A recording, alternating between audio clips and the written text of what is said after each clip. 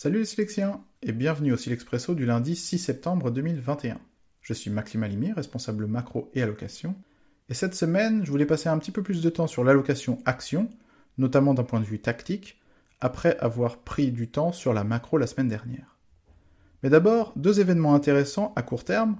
Le premier la semaine dernière, vendredi, les données du marché du travail américain ont été bien plus faibles que prévu, notamment par rapport à mes attentes liées à l'expiration des allocations chômage dans plusieurs États aux États-Unis. La déception est certainement liée au variant Delta, mais aussi potentiellement à la difficulté de recrutement qui est visible dans pas mal d'enquêtes aux États-Unis actuellement. En tout cas, je ne pense pas que ça aura un impact matériel sur la Fed, et le tapering, la réduction des achats d'actifs, est probablement en bonne voie pour le mois de novembre. Ensuite, cette semaine, jeudi, nous aurons la réunion de la BCE qui sera probablement plus intéressante que d'habitude, notamment parce qu'un petit groupe de gens ont commencé à demander urgemment la fin du PEPP, du programme d'achat lié à la pandémie, notamment dans un contexte où l'inflation a atteint 3% le mois dernier, son plus haut niveau en 10 ans. Donc le Conseil des gouverneurs va devoir dire quelque chose et clarifier le message, notamment par rapport au rythme des achats d'actifs, qui pourrait se réduire dans les tout prochains mois, avant la fin du PEPP prévue en mars 2022. Pour en venir donc à l'allocation action, nous sommes actuellement neutres sur les actions, avec à la fois d'un côté un potentiel de hausse assez limité, je pense, notamment à cause de la dynamique des bénéfices qui est en train de ralentir un petit peu, et aussi au fort positionnement des investisseurs sur la classe d'actifs, déjà pour le moment.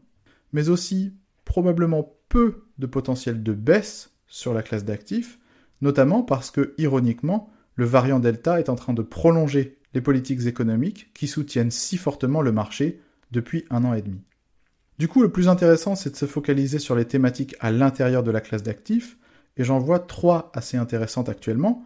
La première, c'est un rebond des cycliques pour la fin de l'année. On a eu une grosse pause à l'été, alors qu'on avait eu un très fort démarrage des valeurs cycliques en début d'année, et je pense qu'on pourrait avoir un deuxième épisode du même type, avec l'énergie, les matériaux de base, les industriels, qui domineront les marchés actions pour les quelques prochains mois. Deuxième thématique, la Chine, puisqu'à mon avis, l'opération de reprise de contrôle réglementaire par le gouvernement chinois est en train de se terminer, et qu'on aura en plus des relaxations de politique économique alors que l'économie a fortement ralenti. En général, ce sont des bons signaux pour le marché action chinois qui pourraient dès lors rebondir fortement dans les prochaines semaines. Et enfin, troisièmement, le Japon qui redevient assez intéressant, je pense, à la fois puisque c'est un marché assez cyclique, et qui pourrait donc bénéficier du mouvement général dans ces secteurs-là, mais aussi avec la récente démission du Premier ministre, Suga, qui pourrait laisser la place à quelqu'un d'un petit peu plus proactif sur le plan des politiques domestiques de soutien à l'économie, et le marché s'est fortement apprécié justement la semaine dernière de plus de 2%. Voilà, c'est tout pour aujourd'hui. Si vous voulez en savoir plus sur nos idées et nos solutions, n'hésitez pas à lire notre Select Snapshot dans votre boîte mail en fin de matinée. Bonne semaine à tous, et sortez sparkés!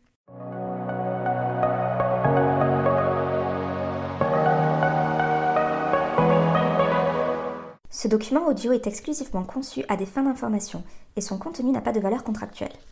Il n'est pas destiné aux personnes qui seraient citoyennes ou résidentes d'un pays ou juridiction dans lesquelles sa diffusion, sa publication, sa mise à disposition ou son utilisation seraient contraires aux lois ou aux règlements en vigueur. Ce document audio ne constitue pas et ne doit pas être interprété comme une offre de service d'investissement, un conseil en investissement ou une recommandation d'acheter, vendre ou conserver un instrument financier. Les données chiffrées, commentaires et analyses figurant dans le présent document audio reflètent le sentiment de Silex sur les marchés, leur évolution, compte tenu du contexte économique et des informations possédées à la date d'enregistrement du document audio et ne sauraient toutefois constituer un quelconque engagement ou garantie de la part de Silex. Ils peuvent ne plus être pertinents au jour où il en est pris connaissance.